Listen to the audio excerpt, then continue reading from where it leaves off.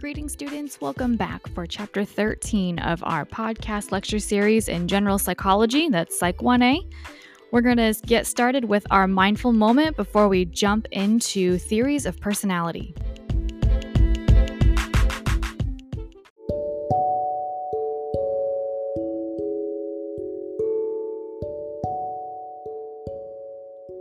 As usual, we're going to start our mindful moment by taking a deep, cleansing breath. And as you exhale during these deep breaths, give yourself permission to let go. Let go of the places that you were before you started this podcast today. Let go of the places that you're going to be after this podcast today. Let go of the expectations around you. And let this be a moment where you are open to learning, free from everything else. So as you continue your deep breaths, you may feel like placing a hand on your stomach and the other on your heart. As you identify the things that are getting in your way today, getting in the way of you being able to focus on your learning, and give yourself permission to deal with those things later. They'll still be there. Continue taking some deep breaths as you identify and release.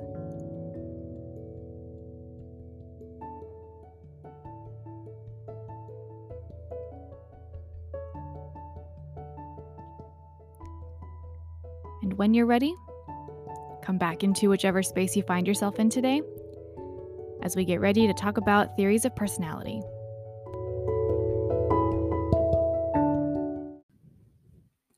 Personality is a really fascinating aspect of psychology, but it's important to keep in mind that it is not an exact science. I mean, psychology itself isn't an exact science, but personality especially gets into the realm of this gray area where we have a common language that we use. We have 5 big factors that we look at in personality, but there's no definitive personality quiz or assessment that you can take that says this is definitely who you are. These are definitely things about you. So what they do for the most part is get relatively close in general terms, that you are generally more introverted or generally more extroverted. You tend to do this or you tend to like that. And it's also important to note that personality is not the same as the things that you like or the type of people that you like. Those are different traits. That's not your personality. Personality does tend to be pervasive through the lifespan. It doesn't really change all that much. Now, Freud thought that by age 6, our personality was fully formed and developed.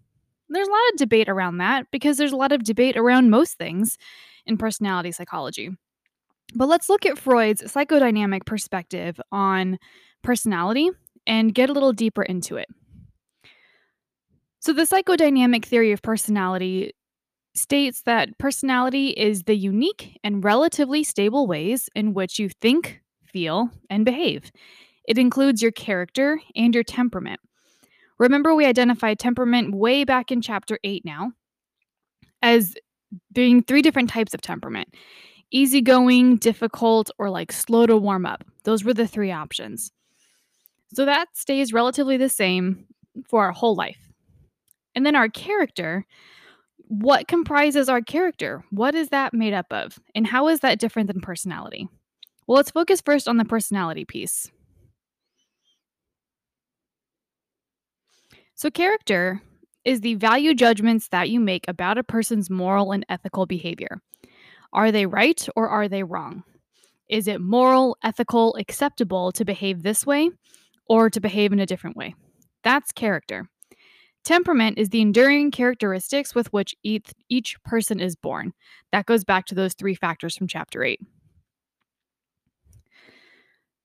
When thinking about Freud, it's easy for us to immediately open that little file in our brain that says, oh yeah, he was that weird guy that had very sexual ideas about people, and he's just kind of a kooky guy, but he has that whole unconscious theory of mind thing, so we keep him around for that. Remember that Freud was living and practicing in an age where psychology was brand new as a science, even as a soft science. where you can't put it under a microscope or run blood tests or any of that type of thing, soft science. He was one of the pioneers, one of the first people to really try and make it a science. So there were not a lot of other people checking in and saying, hey, I don't know about that, or have you considered this? Have you tried it this way? So there were very few men in the field at the time, and he was among the top of those men. This was also in the early 1900s Victorian age in Austria. So a very different mentality, very different perspective than a psychologist of today, right? So thinking back to that era and to those characteristics of that era, men were supposed to be unable to control their animal desires, referring to their primitive urges. In blatant terms, their sex drive. Men are supposed to want to have sex, and that's just how they are. A good Victorian husband is supposed to father several children with his wife, and then have a mistress on the side for sexual comfort and pleasure, leaving his virtuous wife essentially untouched. So, if you were a Victorian era wife in Austria, your job was to be hyper religious and essentially kind of like a prude in some ways, where you don't have sexual desires. You're almost an asexual being, was the expectation. You give birth to children, but you don't enjoy any aspect of that process from start to finish. Well, as we know, human beings are a little more complicated than that. And as we know, hopefully this is not news to you, women also have sexual urges and desires. Women also find joy and pleasure in sex. And this was like strictly forbidden in Freud's era Austria. So many of his patients would come to him. They were upper class, affluent, or wealthy, white women struggling with having sexual urges that they're not supposed to have. Society and the church say they're not supposed to have them. They're just supposed to have babies. But they're wanting to have sex with people. So these repressed urges, repressed feelings are coming out as neuroses, neuroticism, being really anxious, being really irritable. And this is where some of Freud's theories came from and why some of his theories are so hypersexualized, because sexuality was so stifled in this era. And it's an important and a huge part of human existence is sex.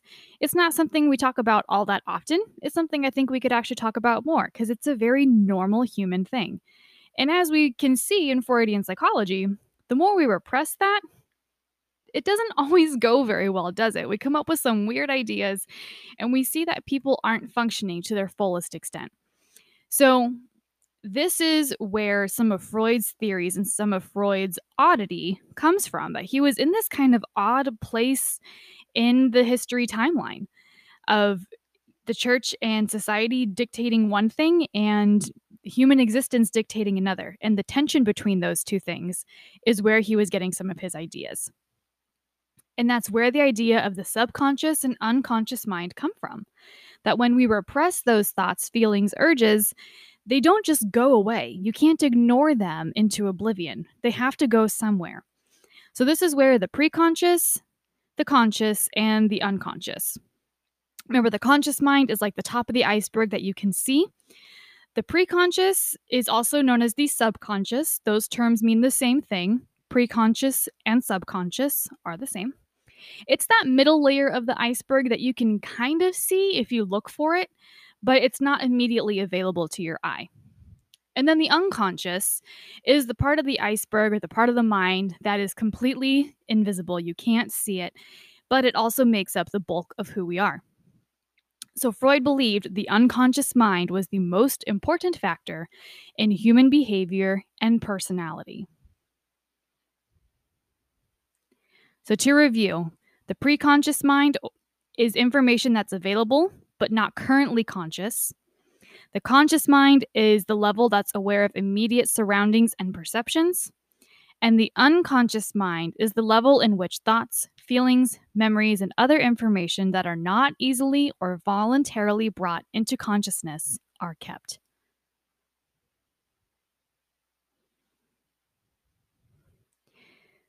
So let's get more into Freud's idea of personality because it doesn't just end with consciousness. So there's three parts of the personality consciousness iceberg. There are also three aspects of Freud's theory of personality: the id, the ego, and the superego. Each of these exists at one or more of those levels of consciousness. So parts of our personality are embedded into each part of our consciousness. How the parts develop and interact with each other is the basis of Freud's theory of personality. And each part is in a constant state of conflict with the others. Freud was all about this idea of internal conflict, or conflict that we aren't aware of or can't put words to. So each of these parts of our personality is in conflict with each other at all times. And this is why we experience depression, anxiety, any type of experience that could be outside of what we might consider mental wellness. So, first up is the id. This is represented by the devil. This is the pleasure principle. It just wants to feel good and have fun, and it doesn't care about the consequences. The id is the part of your brain when you're at a social gathering or a party and you see someone attractive across the room and you just make a beeline for them and immediately have some type of interaction with them. You're not thinking about the consequences. You're not thinking about what if your friend saw them first. You're not thinking about, what's this person's last name, or what do they do? What might happen if I have a relationship with this person? And I'm using the term relationship openly. Maybe I have a one night stand. What happens tomorrow? The id isn't thinking about that. The id is thinking, you're cute. I want to get with you. Let's go. The superego is symbolized as like the angel. It's the moral compass of your personality. It wants to do what's right. It wants to be logical and reasonable. And it's the kind of like your internalized voice of your mom. Well, have you thought about this? Did you think about that? Did you pack a snack? Have you thought through all of the parts of this? That's the superego. It's the complete opposite of the id. The id just wants to have fun, doesn't care about consequences, operates off the pleasure principle. The superego cares very much about what is moral, what is ethical, what is right, and it wants to do the right thing. And then the ego is caught in the middle. It is trying to balance out the id and the superego. The ego mostly lives within the conscious mind. It's rational and logical, and it operates on the reality principle. The satisfaction of the demands of the id are only met when there will not be negative consequences. So the ego kind of steps in, weighs out what the id is thinking or what the id wants to do. And if it realizes, okay, there aren't really any negative consequences from following through with this, id, go have fun. Go operate off the pleasure principle. The id is part of our personality, Freud thought, that was present at birth. So the second we arrive on the planet, the id is already at play. Now, why would Freud think that the id would be present from birth? Is this some weird sexual part of his theory again? No. Remember, the id is not just sexually oriented. It's not just looking for sexual pleasure and fun. That's part of it, but it operates off of immediate rewards without consideration of consequences. What do babies do? They scream and cry and fuss. They're not thinking about your sleep schedule. They're not thinking about whether it's morally right for them to be screaming and crying. All they know is, I'm hungry. I want food. I make noise. I get food. Thus, the id is at work here, that pleasure reward principle. So, no, there's nothing sexual about babies operating off of the id principle. We tend to think of that more so in adulthood, where the id is really controlled by our libido, our instinctual energy that may come into conflict with demands of a society's standards for behavior. That's where all of Freud's patients, who were these like upper class white ladies who really wanted to have sex, but the church and society told them they couldn't, they were having some serious libido energy that could not be met or could not be contained. So, in our childhood, as we know from our lifespan development section, kids are pretty egocentric. They just want what they want. They think the whole world revolves around them. They are majorly id focused. Around middle childhood, we start developing our moral center, Our ego and our superego start kind of knocking on the door, like, hey, remember us? We would like to kind of be part of this conversation here. So we see those strengthen throughout time. The ego and the superego strengthen throughout time. So the id, which is present at birth, is completely unconscious. We oftentimes don't consciously make those ideas or those decisions to focus on the pleasure principle. It just kind of happens. So the id resides in our unconscious.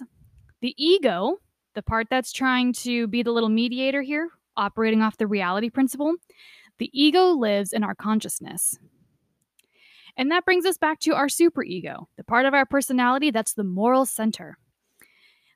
It's the conscious, like Jiminy Cricket, how he was kind of the conscious in Pinocchio.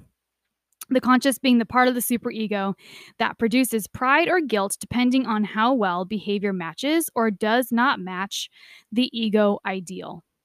The ego ideal is the standards for moral behavior. So, have we met the standards for moral behavior? Yes, great. Feel proud of yourself. If we have not met the standards for moral behavior, that superego is going to guilt trip you and cause all sorts of emotional responses in you. Freud termed these emotional responses defense mechanisms. When we recognize that there is a disconnect between how we are behaving and how society wants us to behave, we typically don't fess up and change our ways right away. We become defensive. We don't really like being out of sync with the moral standards set by our society. So, we do some of the following things to help those negative feelings of guilt and shame go away. We use denial, refusing to recognize or acknowledge the threatening situation. I didn't do that. No. You misunderstood what I said, or you misunderstood what I was trying to do. That's not what really happened. That's denial. Refusing to acknowledge that something has happened. An example given by your book, Renata refuses to acknowledge her son was killed during his recent military deployment. That stress, the anxiety of that emotional response is too intense. So she unconsciously is having this denial reaction. It can't possibly be true because it's too much to handle. One of Freud's defense mechanisms you've been hearing about all semester, pretty much every time we've talked about Freud, and that's repression. This is pushing threatening or conflicting events or situations out of your conscious memory, shoving it down, bottling it up so that you don't think about it all the time. And this is where sometimes it sneaks out or it comes through like in your dreams or in your behaviors, and you're not sure why you did that.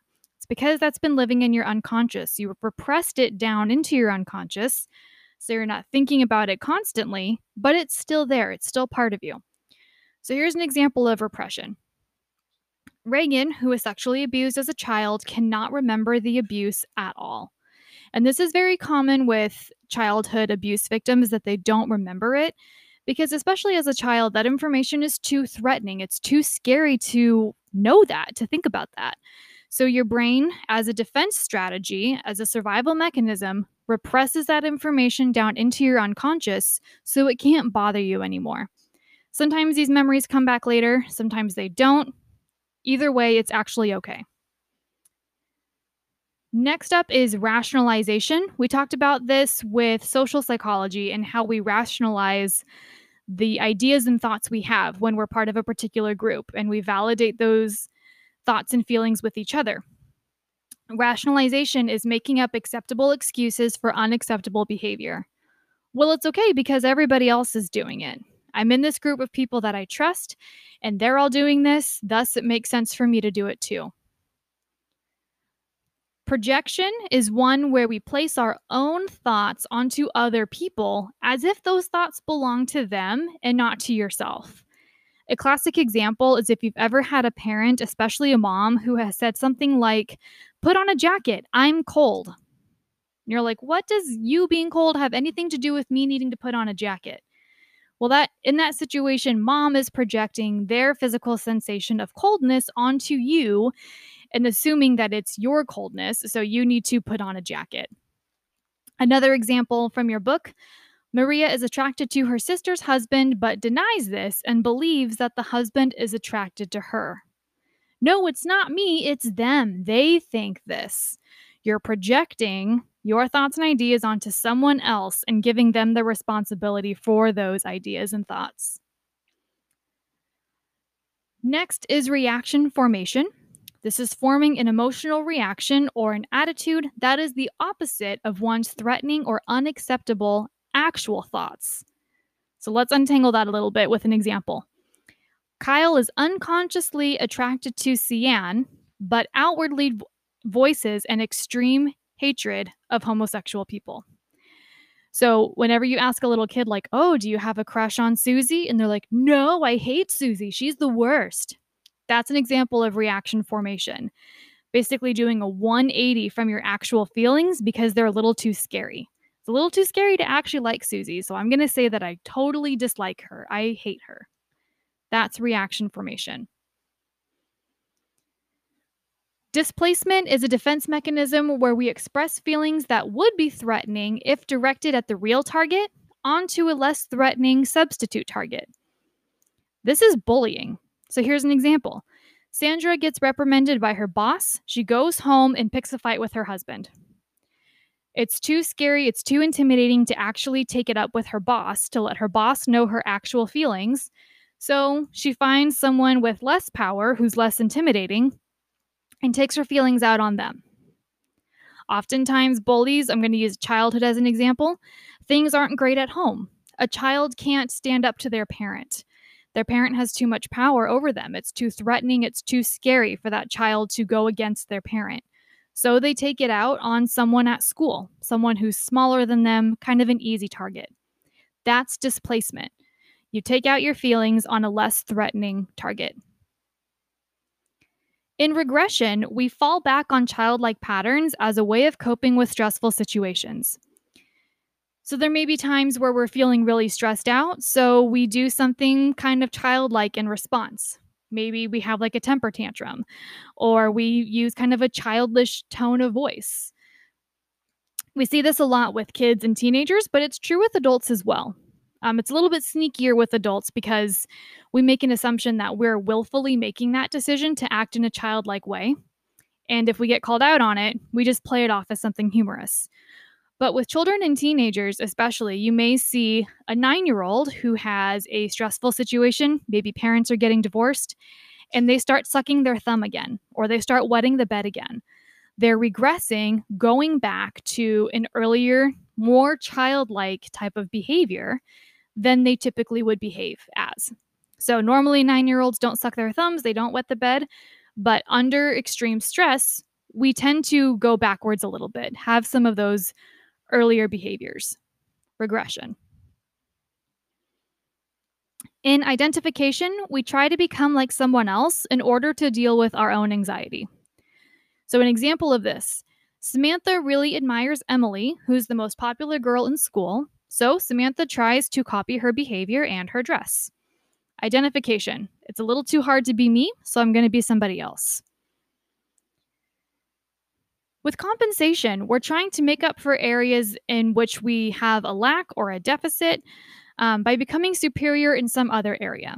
So I'm not very good at math, so I'm going to be a superstar in my writing class instead. Another example from your book, Ethan is not good at athletics, so he puts all of his energy into becoming an academic scholar.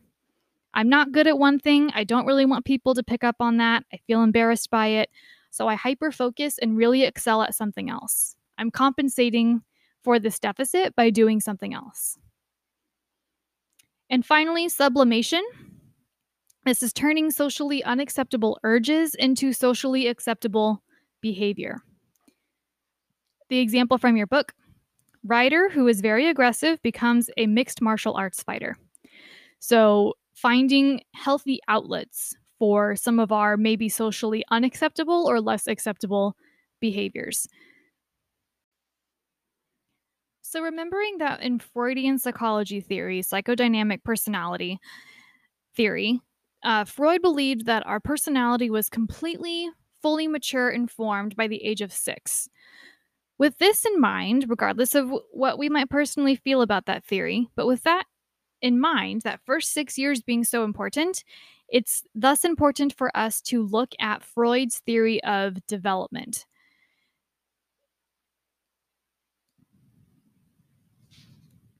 Freud's theory of development is called psychosexual development. And there are 5 stages of personality development that were proposed by Freud and tied to the sexual development of the child. Remember the framework that Freud was coming from and why he had some pretty good reason, actually, to have such hypersexualized ideas. We don't keep all of these ideas, but there are little elements of truth in each of these stages. So have an open mind as we approach these. One of the important facets of psychosexual development is fixation. If a person does not fully resolve the conflict in a particular psychosexual stage, it will result in personality traits and behaviors associated with that earlier stage. So you have to get through each stage fully and completely in order to fully advance to the next stage. If you do not, or if there are issues with that, there is evidence of it in the next stage. So let's get into it and it'll start to make a little more sense. The first stage in the psychosexual personality development theory is the oral stage. This is the first 18 months of life in which the mouth is the erogenous zone and weaning is the primary conflict. What does that mean? Anytime we talk about an erogenous zone, we're talking about an area of the body that experiences pleasure. So, in the first 18 months of life, the mouth is where we experience the most sensation of pleasure. Not sexual pleasure, just enjoyment and a feeling of satisfaction. This makes sense when you think about 18-month-olds. What do? They put everything in their mouth. A bottle, your earring, your cell phone, whatever it may be, it goes in their mouth. So even though it might sound strange at first, there's actually some truth to this. There's actually a good reason why Freud would think this. And as we discussed previously, the id is the dominant aspect of the personality. We're doing whatever we want. We don't care about consequences. We just want to feel good. No 18-month-old is thinking about why putting a outlet for a computer charger, putting the end of that in their mouth. They're not thinking about why that's a bad idea. They're just doing it because they think it's going to feel good. That is being id dominated, with the mouth being the primary erogenous zone. The first 18 months of life, the oral stage. Assuming all goes well during the oral stage, we then advance to the anal stage, the second stage. This occurs between 18 and 36 months of age, and the anus is the erogenous zone. So the anus is the region in which we are experiencing the most sensation of pleasure and reward. Again, not in a sexual sense. The reason why approximately 2 years of age is considered the anal stage in psychosexual development is because that's when we're learning potty training. We're learning how to control that region of our body. And especially in Freudian psychology, being able to control your excretory system, being able to have a sense of relieving when you want to, or on command, if you will, is a major hallmark in growth and development. And if things don't go quite right in this particular phase of our development, there can be significant behavioral consequences later in life. You may have heard the term anal retentive to describe somebody who is very uptight and needs to have things very precise and very organized. They need to know exactly what is happening when. Sometimes the term anal retentive is used to describe them. It is linked to this theory that in childhood, during the anal stage, if we are shamed for not being correctly potty trained, let's say we have an accident and we are given a significant amount of shame and guilt during this time, then we don't learn proper control of our bowels and we seek control elsewhere in our life in order to make up for that and avoid those feelings of shame and guilt. This is where we see the development of the ego in Freudian personality psychology.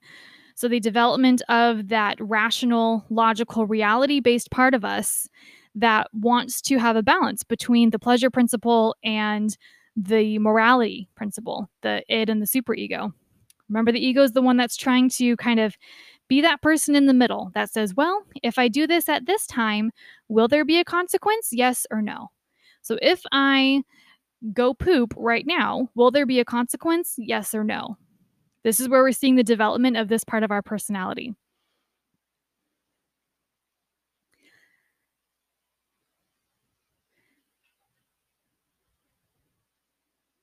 In the third stage, this is called the phallic stage in psychosexual development.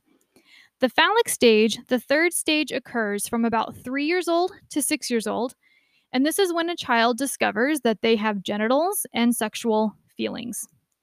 So it's a very normal part of development for kids to very suddenly one day realize what's in their pants and to be very excited about it and to want to show other people and see what they have in their pants to see if it's the same or different. It can be a little uncomfortable as an adult knowing that we have societal expectations and societal rules about not showing people what's in our pants. But for a 3 to 6 year old who's discovering it for the first time, it's truly very innocent for the most part. They're really just exploring their body for the first time, and it's just kind of an interesting, exciting thing. So, this is where the superego starts to develop that morality principle of if I do this, I get in trouble. I experience shame and guilt. So, moving forward with our psychosexual development theory, stage 4 is the latency stage. This is the one, it's really during the elementary school years. And Freud kind of theorized that nothing was really happening in terms of sexual feelings or sexual exploration and growth. Not a whole lot happens. Freud was just kind of like, I don't really know. Kids are just going to school, they're just kind of doing their thing. Not a whole lot of sexual activity seems to be happening. So, this is the latency stage. It really just signifies that not a whole lot's happening. The sexual feelings of the child are repressed while the child develops in other ways. And that leads us to the genital stage. This is during and after puberty, where, very much opposite from the latency stage, sexual feelings reawaken with appropriate targets. Again, because Freud was practicing his and developing his theory in Victorian age Austria, this would be young men feeling attracted towards young women feeling attracted towards young men.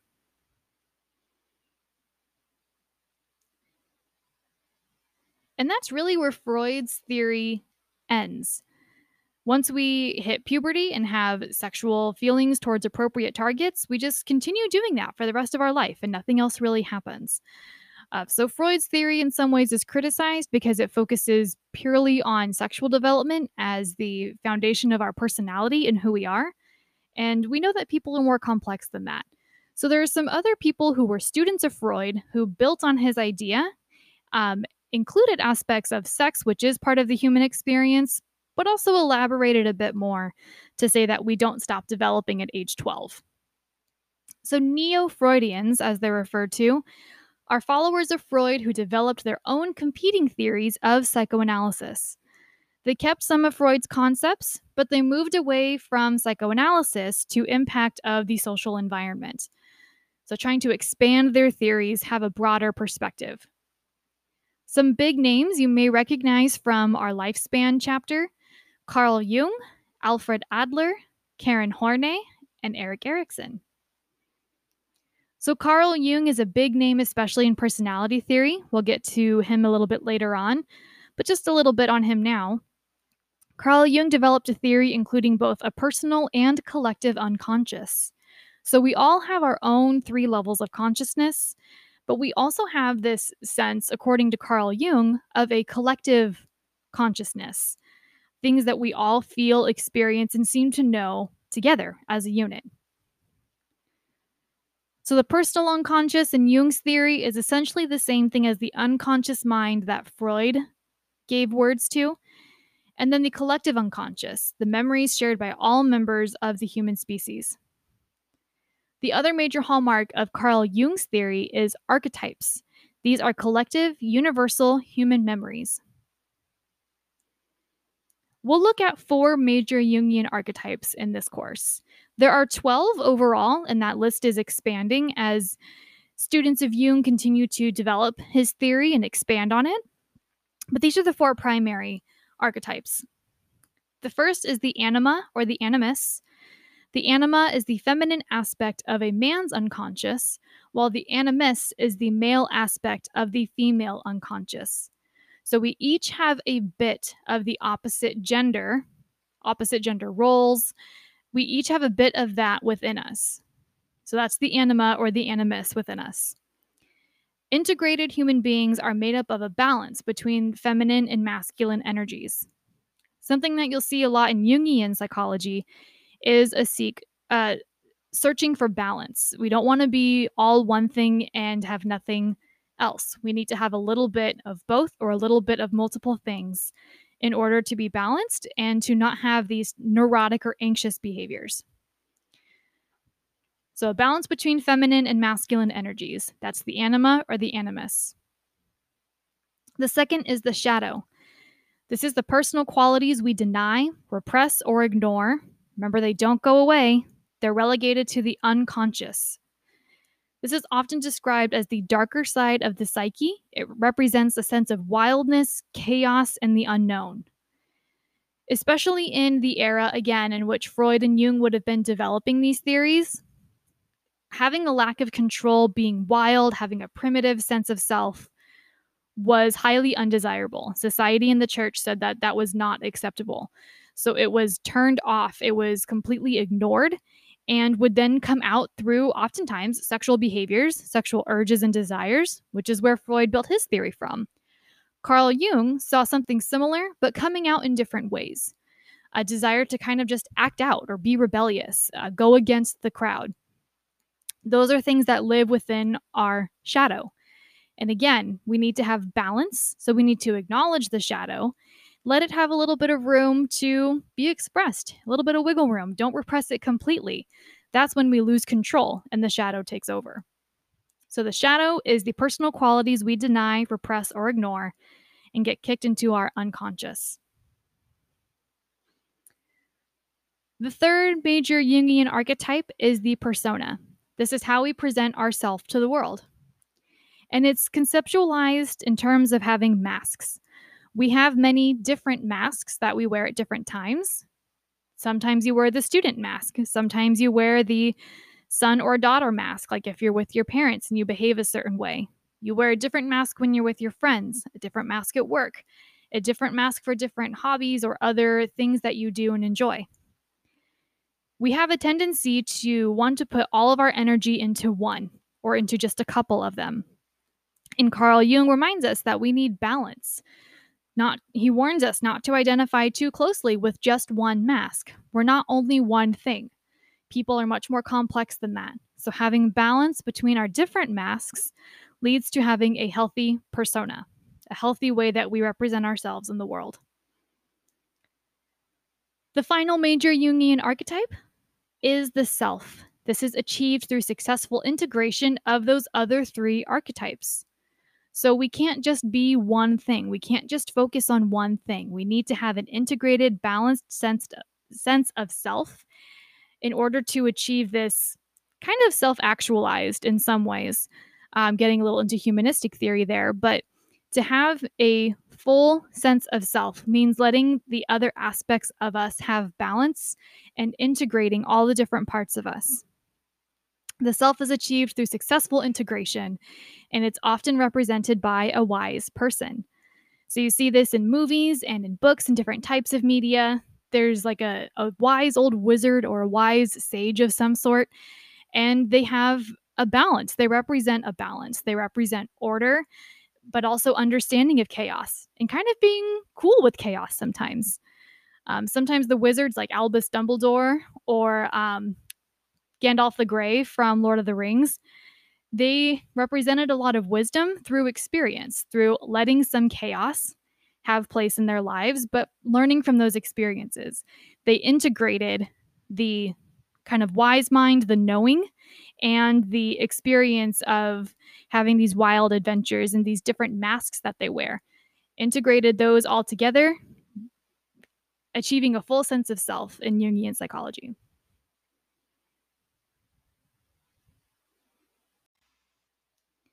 Let's look at a quick overview of some other neo Freudians, students of Freud who kept some of his concepts but also expanded on and developed other aspects of his theory. Alfred Adler. He proposed that the feelings of inferiority are the driving force behind personality. So if we perceive that we are inferior to someone else, that's what really motivates us. That's what transforms us into who we are.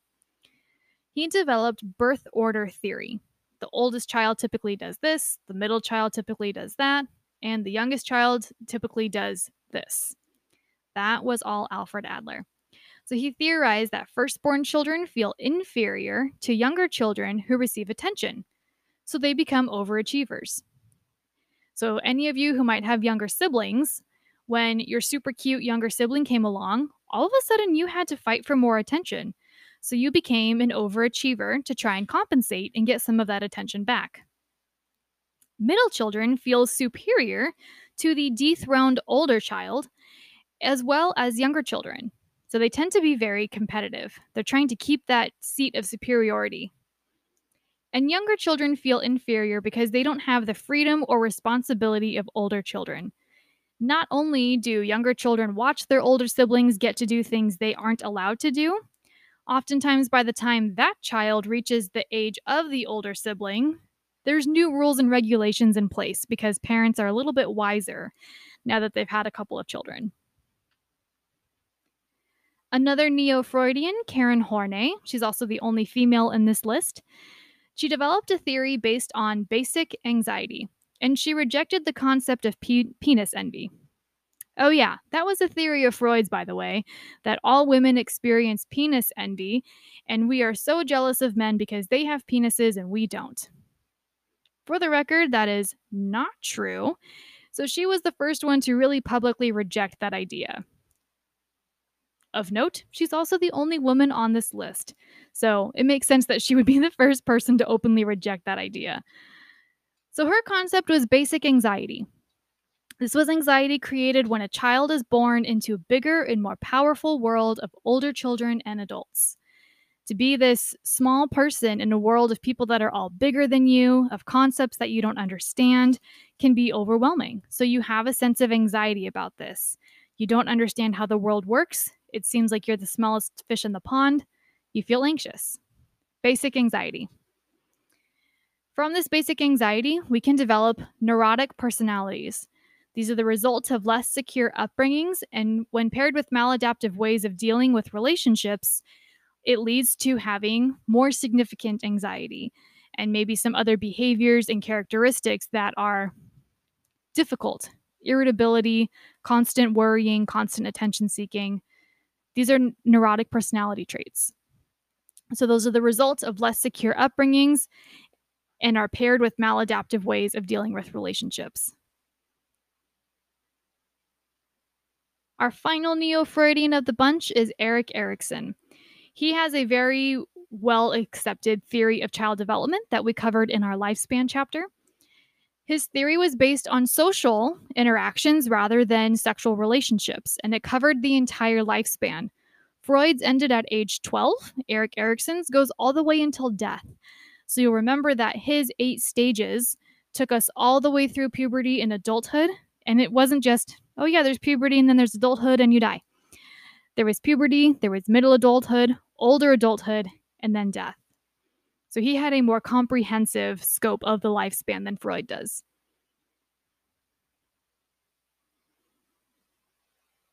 So why do we keep studying Freud and psychodynamic perspectives if there's a lot of outdated qualities to it? Well, current research has found support for defense mechanisms. These are still very relevant and honestly pretty accurate.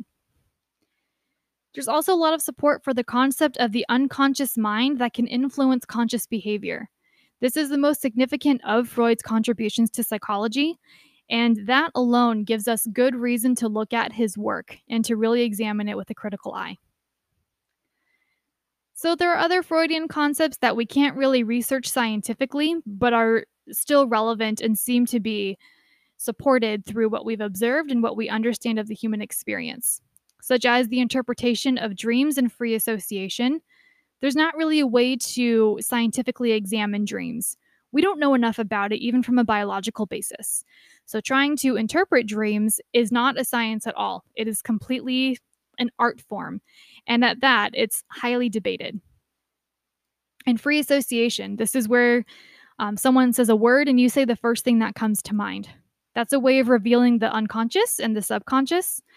And again, it's something we can't really scientifically examine, but it seems to be pretty valid and holds some weight on its own.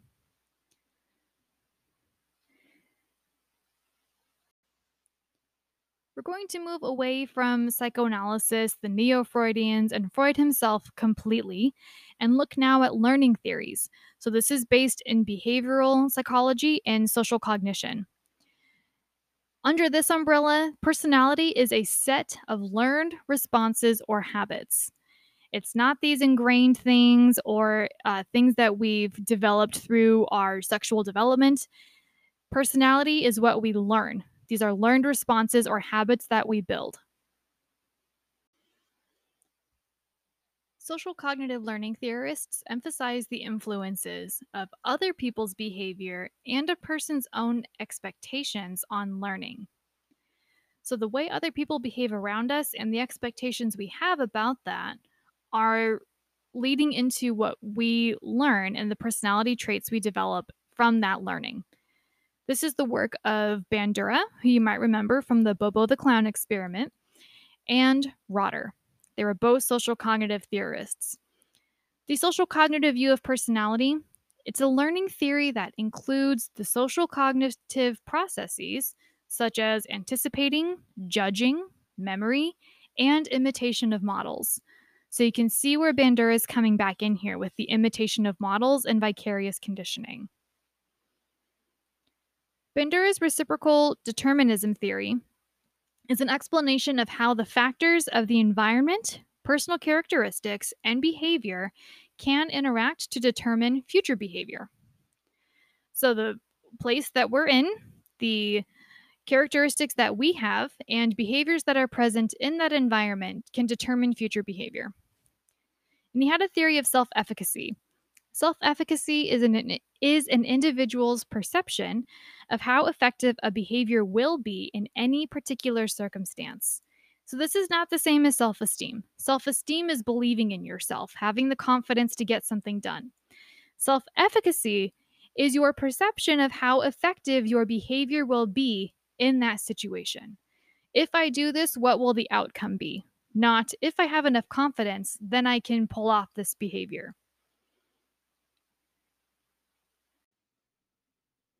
The other big name when we're talking about learning theories as it pertains to personality is Rotter. So, Rotter's social learning theory is based on the principle of motivation. So, bring back that information that we learned in chapter 9 on motivation and emotions. Have that in your head as we're thinking about Rotter and what he says. So, he thought that people want to seek reinforcement and avoid punishment. This makes a lot of sense based on what we know about motivation and how the human brain learns. We've even seen this in animals and primates that we want to have a reward and not get in trouble or not experience something negative or unpleasurable. So that makes sense. Rotter also thought that the locus of control or the center of control could be either internal or external. So, as again, we talked about with motivation and emotions, that chapter, that if we have an internal locus of control, we believe that we're in control of things, we behave in a certain way. If we believe that there is an external locus of control, something else or someone else is in control of my life, my behaviors, my functioning, that then also determines how we behave. Rotter also had this idea of expectancy, a person's subjective feeling that a particular behavior will lead to a reinforcing consequence. So remember, something that is subjective is subjected to your own interpretation.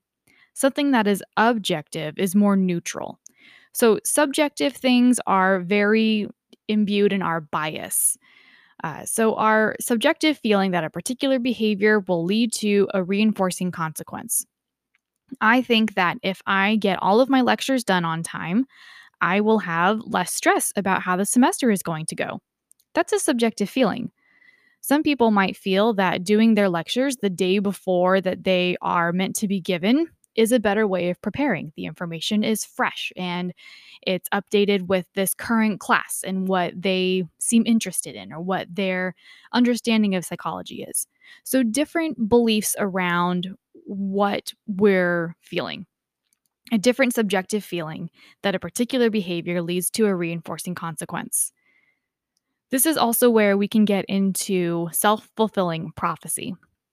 So, self fulfilling prophecy is where something happens because you thought it was going to happen. So, if you believe that Donald Trump is going to have a second term of his presidency, so you don't go vote because you feel like it's already settled, what if millions of people feel that way?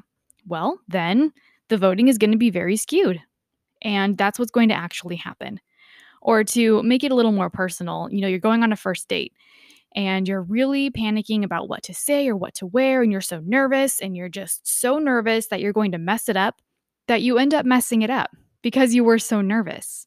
It's a self fulfilling prophecy. It played out the way you thought it would because you thought it was going to be that way. Whereas if we could step back and say, I really don't care for the current president, so I'm going to go vote. And maybe it doesn't make a huge difference. Maybe we still have another term of the same president, but at least I did something about it. Or on that first date, I'm feeling really nervous. I'm not sure what to wear. I'm worried I'm going to ruin it. But I also know that it's normal to be nervous on a first date, and I actually have a lot to offer. So I'm going to focus on that instead. Can turn the tide and make that self fulfilling prophecy something positive instead of negative. So, some current thoughts on the behavioral and social cognitive learning views. Behaviorism, as an explanation of personality formation, has limitations. It does not take mental processes into account. This is one of the things that people tend to criticize with behaviorism is that it boils everything down to A plus B equals C. And the human brain is much more complicated than that, as has been made very clear this semester, I'm sure, that the human experience and human functioning is so much more than just things lining up together to have an outcome. So behaviorism doesn't really take that into account. And it doesn't give weight to social influences on learning. And as we learned in chapter 12, that social influences are massively important. It's not something we can just write off. And that old saying that people always throw out there when you're making a decision they don't like? Well, if everyone was jumping off a cliff, would you go jump off a cliff too? Maybe if they had parachutes and we were all supposed to go skydiving that day. It's that old argument that comes into play, but our social influences are incredibly important and they do sway us without us even realizing it. So, this is a big issue with behavioral and social cognition that they're not taking into account our higher level of functioning, our mental processes, and it's not taking into account how we are swayed unconsciously by social influences. But the social cognitive view does include social and mental processes. So that was more so a criticism of behaviorism. Doesn't take mental processing or social influence into account. Social cognition does a better job of that. It still has some limitations in this area, but it does a much better job of taking those things into consideration and testing them under scientific conditions. All right, our final theory category for this episode will be humanistic theories. Humanistic theories focus on aspects of personality that make people uniquely human, such as subjective feelings and the freedom of choice. So, this is where we get a bit philosophical also, because some people don't agree with the idea that we have freedom of choice or that feelings are subjective. Some people have this idea that there's more of like a kind of a certain way the universe works. So keep that in mind as we're going through this and maybe consider what your own views on that are as we cover this material. So, we can't talk about humanistic psychology and humanistic theory of personality without talking about Carl Rogers. His idea was that the humanistic perspective was like this third force in psychology.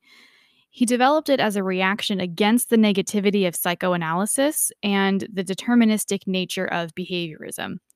So we kind of had Freud, Bandura, and Carl Rogers, which are three very different ways of looking at human functioning, human existence. So we all know that Sigmund Freud had a very kind of deep perspective and a very sexualized perspective of the human experience, which is good and bad. And that our behaviorists had a very deterministic, meaning a very set way of things playing out. As I said earlier, A plus B equals C.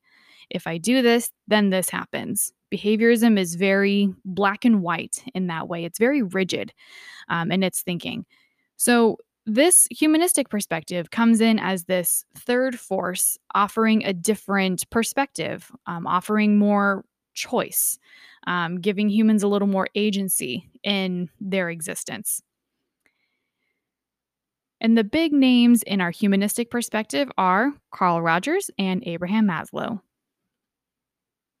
So, Carl Rogers believed in the self actualizing tendency, the striving to fulfill our innate capacities and capabilities.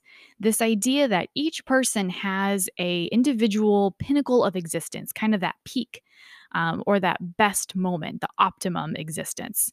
And we can all get there. We get there in different ways, and everyone has a different kind of self actualized experience or has a different uh, form of self actualization. What my self actualization looks like would be different from yours. And this sounds really awesome, right? That we can achieve like the ultimate of our own individual experience. For those of us who grew up in Western American culture where it's a very individualistically focused, this sounds like winning all of the Olympic medals and the Grammys and just everything all at once. But what's really important to note, because people get really stuck on this sometimes, of how do I become fully actualized? Thinking that it's kind of a one time thing. Like once you achieve it, then you're good, like you've done it forever. And that's not true.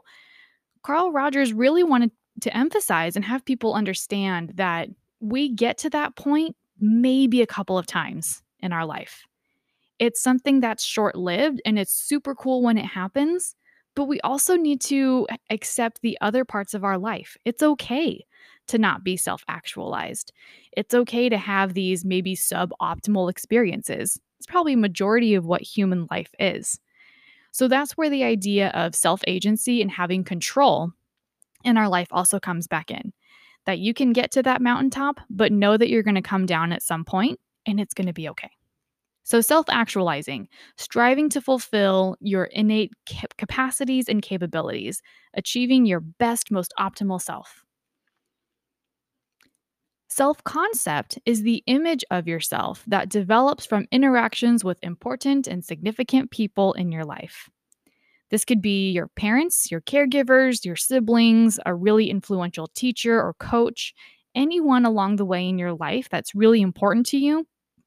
The way that they see you and the way that they interact with you shapes the way you see yourself.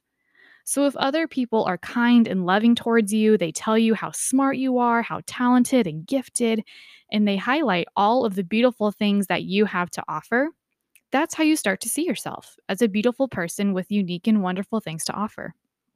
If other people in your life are telling you that you're not enough, that you're a bad person, or that you're never going to achieve the things you want to do, that you should settle for less, that's what you start to believe about yourself, that you're not good enough, that you're not going to self actualize, you're not going to have these experiences or achievements that you wish for. And this leads into the self archetype that works with the ego to manage other archetypes and balance the personality. So, this plays back into Carl Jung's theory a bit. We have two Carls here, Carl Rogers and Carl Jung. So, this leads back into Carl Jung's theory about archetypes. Remember, those are the different kind of facets of ourself. And he was all about balance. You can't let one archetype take over.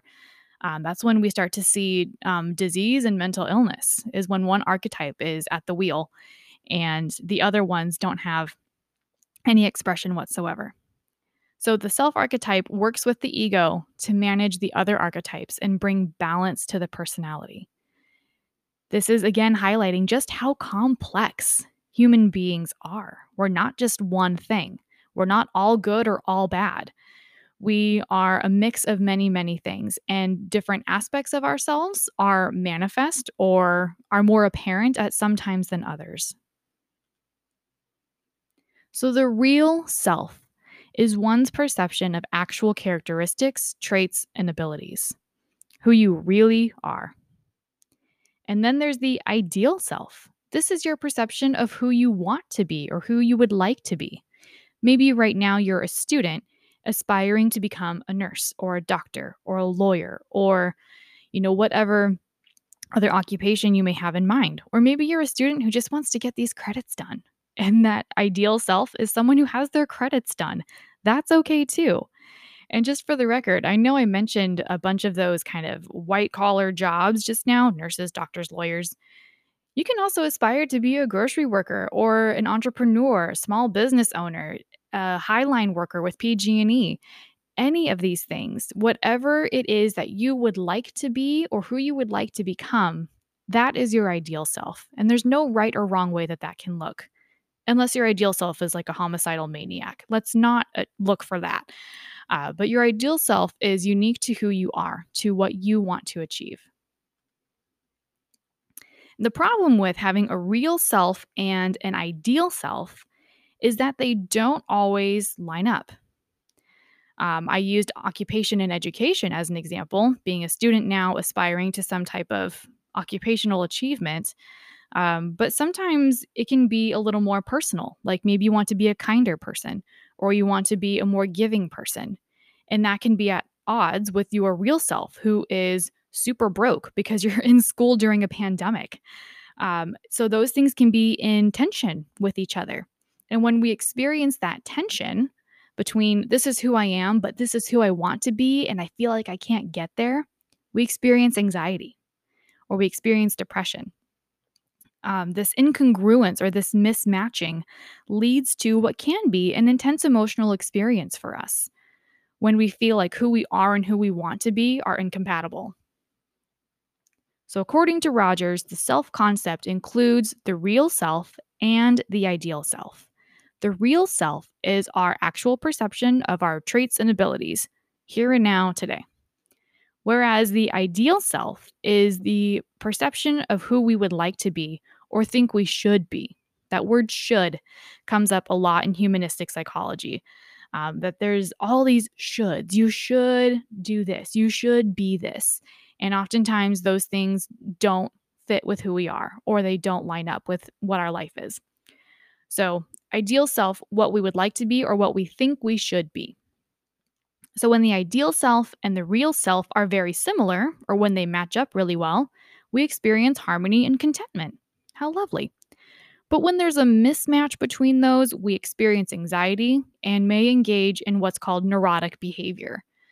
So, neurotic behavior, that's a phrase that has a lot of baggage with it. Like, no one wants to be called neurotic. That's not a good thing.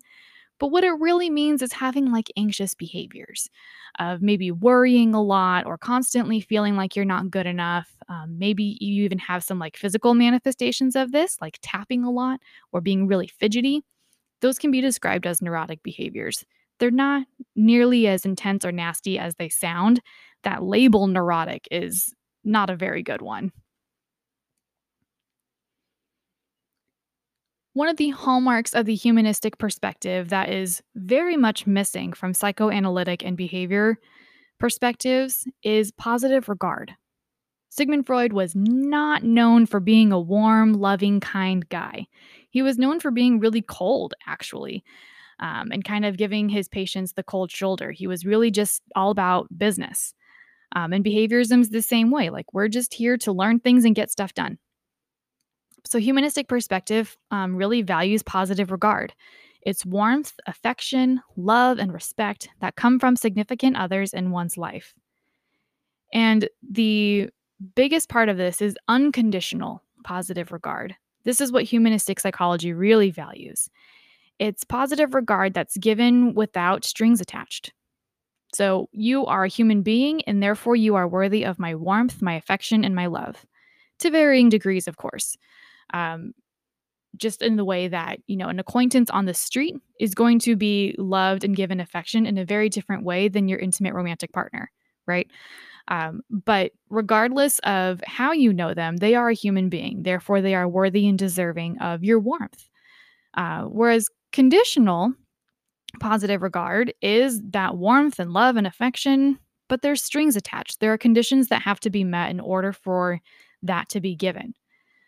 So, a kind of classic example of this is maybe some really strict parents who kind of withhold their affection unless their child attains a certain achievement. If you get a B on a test, then my love goes away. Um, this can be true with intimate partnerships as well. You didn't get that raise or you didn't even go for that promotion, so I'm going to withhold my affection because I'm mad at you or because I feel now that you don't deserve it. So, unconditional positive regard, I give it freely because you're a human being and you deserve it. Conditional positive regard, I withhold it at certain times because there are strings attached to whatever our relationship is. In humanistic psychology, we talk about self actualization and we also talk about the fully functioning person. These are two separate concepts that sound very similar. So, self actualization, remember, is getting to that ultimate experience of your life. Whereas being a fully functioning person is a person who is in touch with and trusting of the deepest, innermost urges and feelings. So let's back up a second. Remember in psychoanalytic theory, Freud and all that stuff, that innermost urges and feelings can be really threatening and scary. So we push them down, we repress them, we shove them into our unconscious because we don't want to deal with them. So humanistic psychology says, yep, we agree with that. And we think a fully functioning person is someone who can accept those parts of themselves, where you don't have to shove it into the unconscious because you don't want to deal with it. A fully functioning person is someone who can recognize those deepest, ugliest parts of their life and go, yeah, that happened and it wasn't great, or I'm not proud of that. But it's part of me, it's part of the narrative that is my life. And the only thing I can really do with it is go forward, accept it, and move forward. So, self actualization is the optimum peak experience, whereas a fully functioning person is someone who is in touch with their innermost feelings, thoughts, and urges. So, they're very similar concepts. So, be sure that we're keeping those separate. As we're talking about humanistic psychology, it's easy to get them mixed up. So, what are some of the current thoughts on the humanistic view of personality? It paints this really rosy picture that you have control over your life. You can have this mountaintop experience. You can be fully in touch with your feelings, thoughts, and urges. Doesn't that sound amazing to just accept who we are and move on with life? How often does that actually happen? How easy is it to actually have those things happen? It's not. So, humanistic psychology, in the view of personality, it gets a little bit of criticism for being a little too sunshine and rainbows, a little too rosy. And it's very difficult to test this scientifically. And this is true with many aspects of personality. Trying to bring science back into it to have an objective validity to it is very difficult. And it's particularly difficult with the humanistic view and its connection to positive psychology, which again has this criticism of being a little too rosy and a little too uh, kind of selling a product that isn't real. In some ways, there are aspects of this that are valid and I think are really great. But it makes it seem like it's really easy and you just buy this 12-step book and you read it and all of a sudden your life's amazing. And that's not true. Even with these really positive, really human affirming theories, there's hard work that has to be done in order to achieve these things. And it's not easy to do, it takes a long time. And there are some things that are just really hard to reconcile that we've been through in life. So, that is where humanistic psychology, especially in its view of personality, loses a bit of traction with some of the more scientific psychological community.